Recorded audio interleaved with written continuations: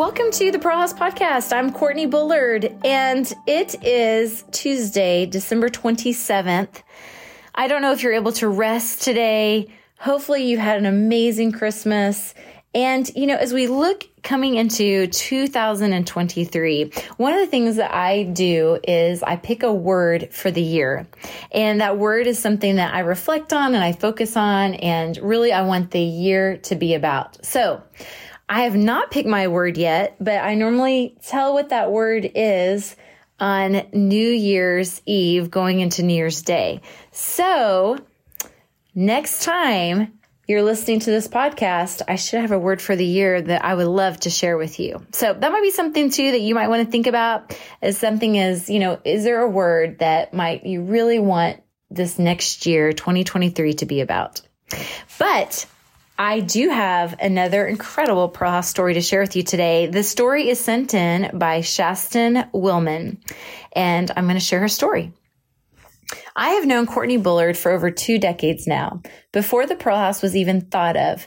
My youth minister in middle school and high school were really close friends with the Bullards. Therefore, our youth group did many things with their youth group, such as mission trips, service projects, and camps.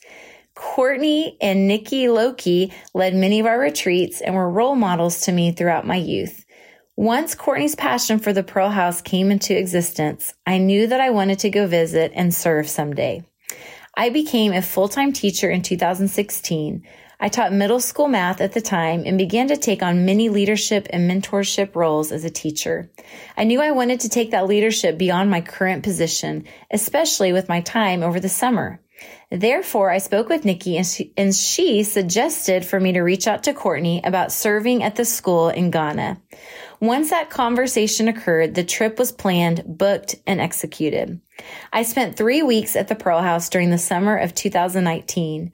It was such an amazing experience being able to serve at the school and house.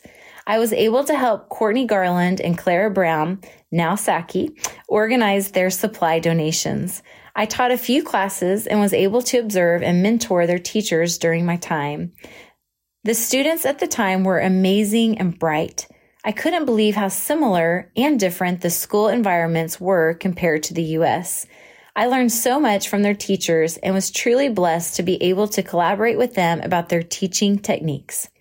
Teachers thrive off of collaboration, and spending time with their teachers and students gave me insight into my passion for coaching and mentoring teachers. The time I spent with the Pearl House will always be in a special place in my heart, and I plan to return and visit again in the future. The Pearl House is such an amazing service, and I'm so proud to have been a part of its history. Wow, Shastin, thank you so much for sending that in. And what an amazing opportunity to go and to be able to serve. And I think the amazing thing I always see is that when we go to serve, how God blesses us through that. And so, as you're listening to this and you're thinking, well, I would love to go.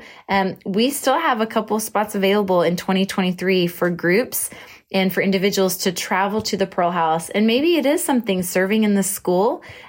We have just opportunities there to do that. Or maybe it's just to go and live on the pearls. So if you are interested and would like to have information about taking a trip or going to the Pearl House, please reach out at info@thepearlhouse.org. But again, thank you so much for joining us today. I hope you have a wonderful, happy New Year as we celebrate New Year's Eve coming up. And I will see you in 2023 on the Pearl House Podcast. Happy New Year. Thank you for listening to the Pearl House Podcast. If you'd like to know more about how you can make a difference, visit thepearlhouse.org.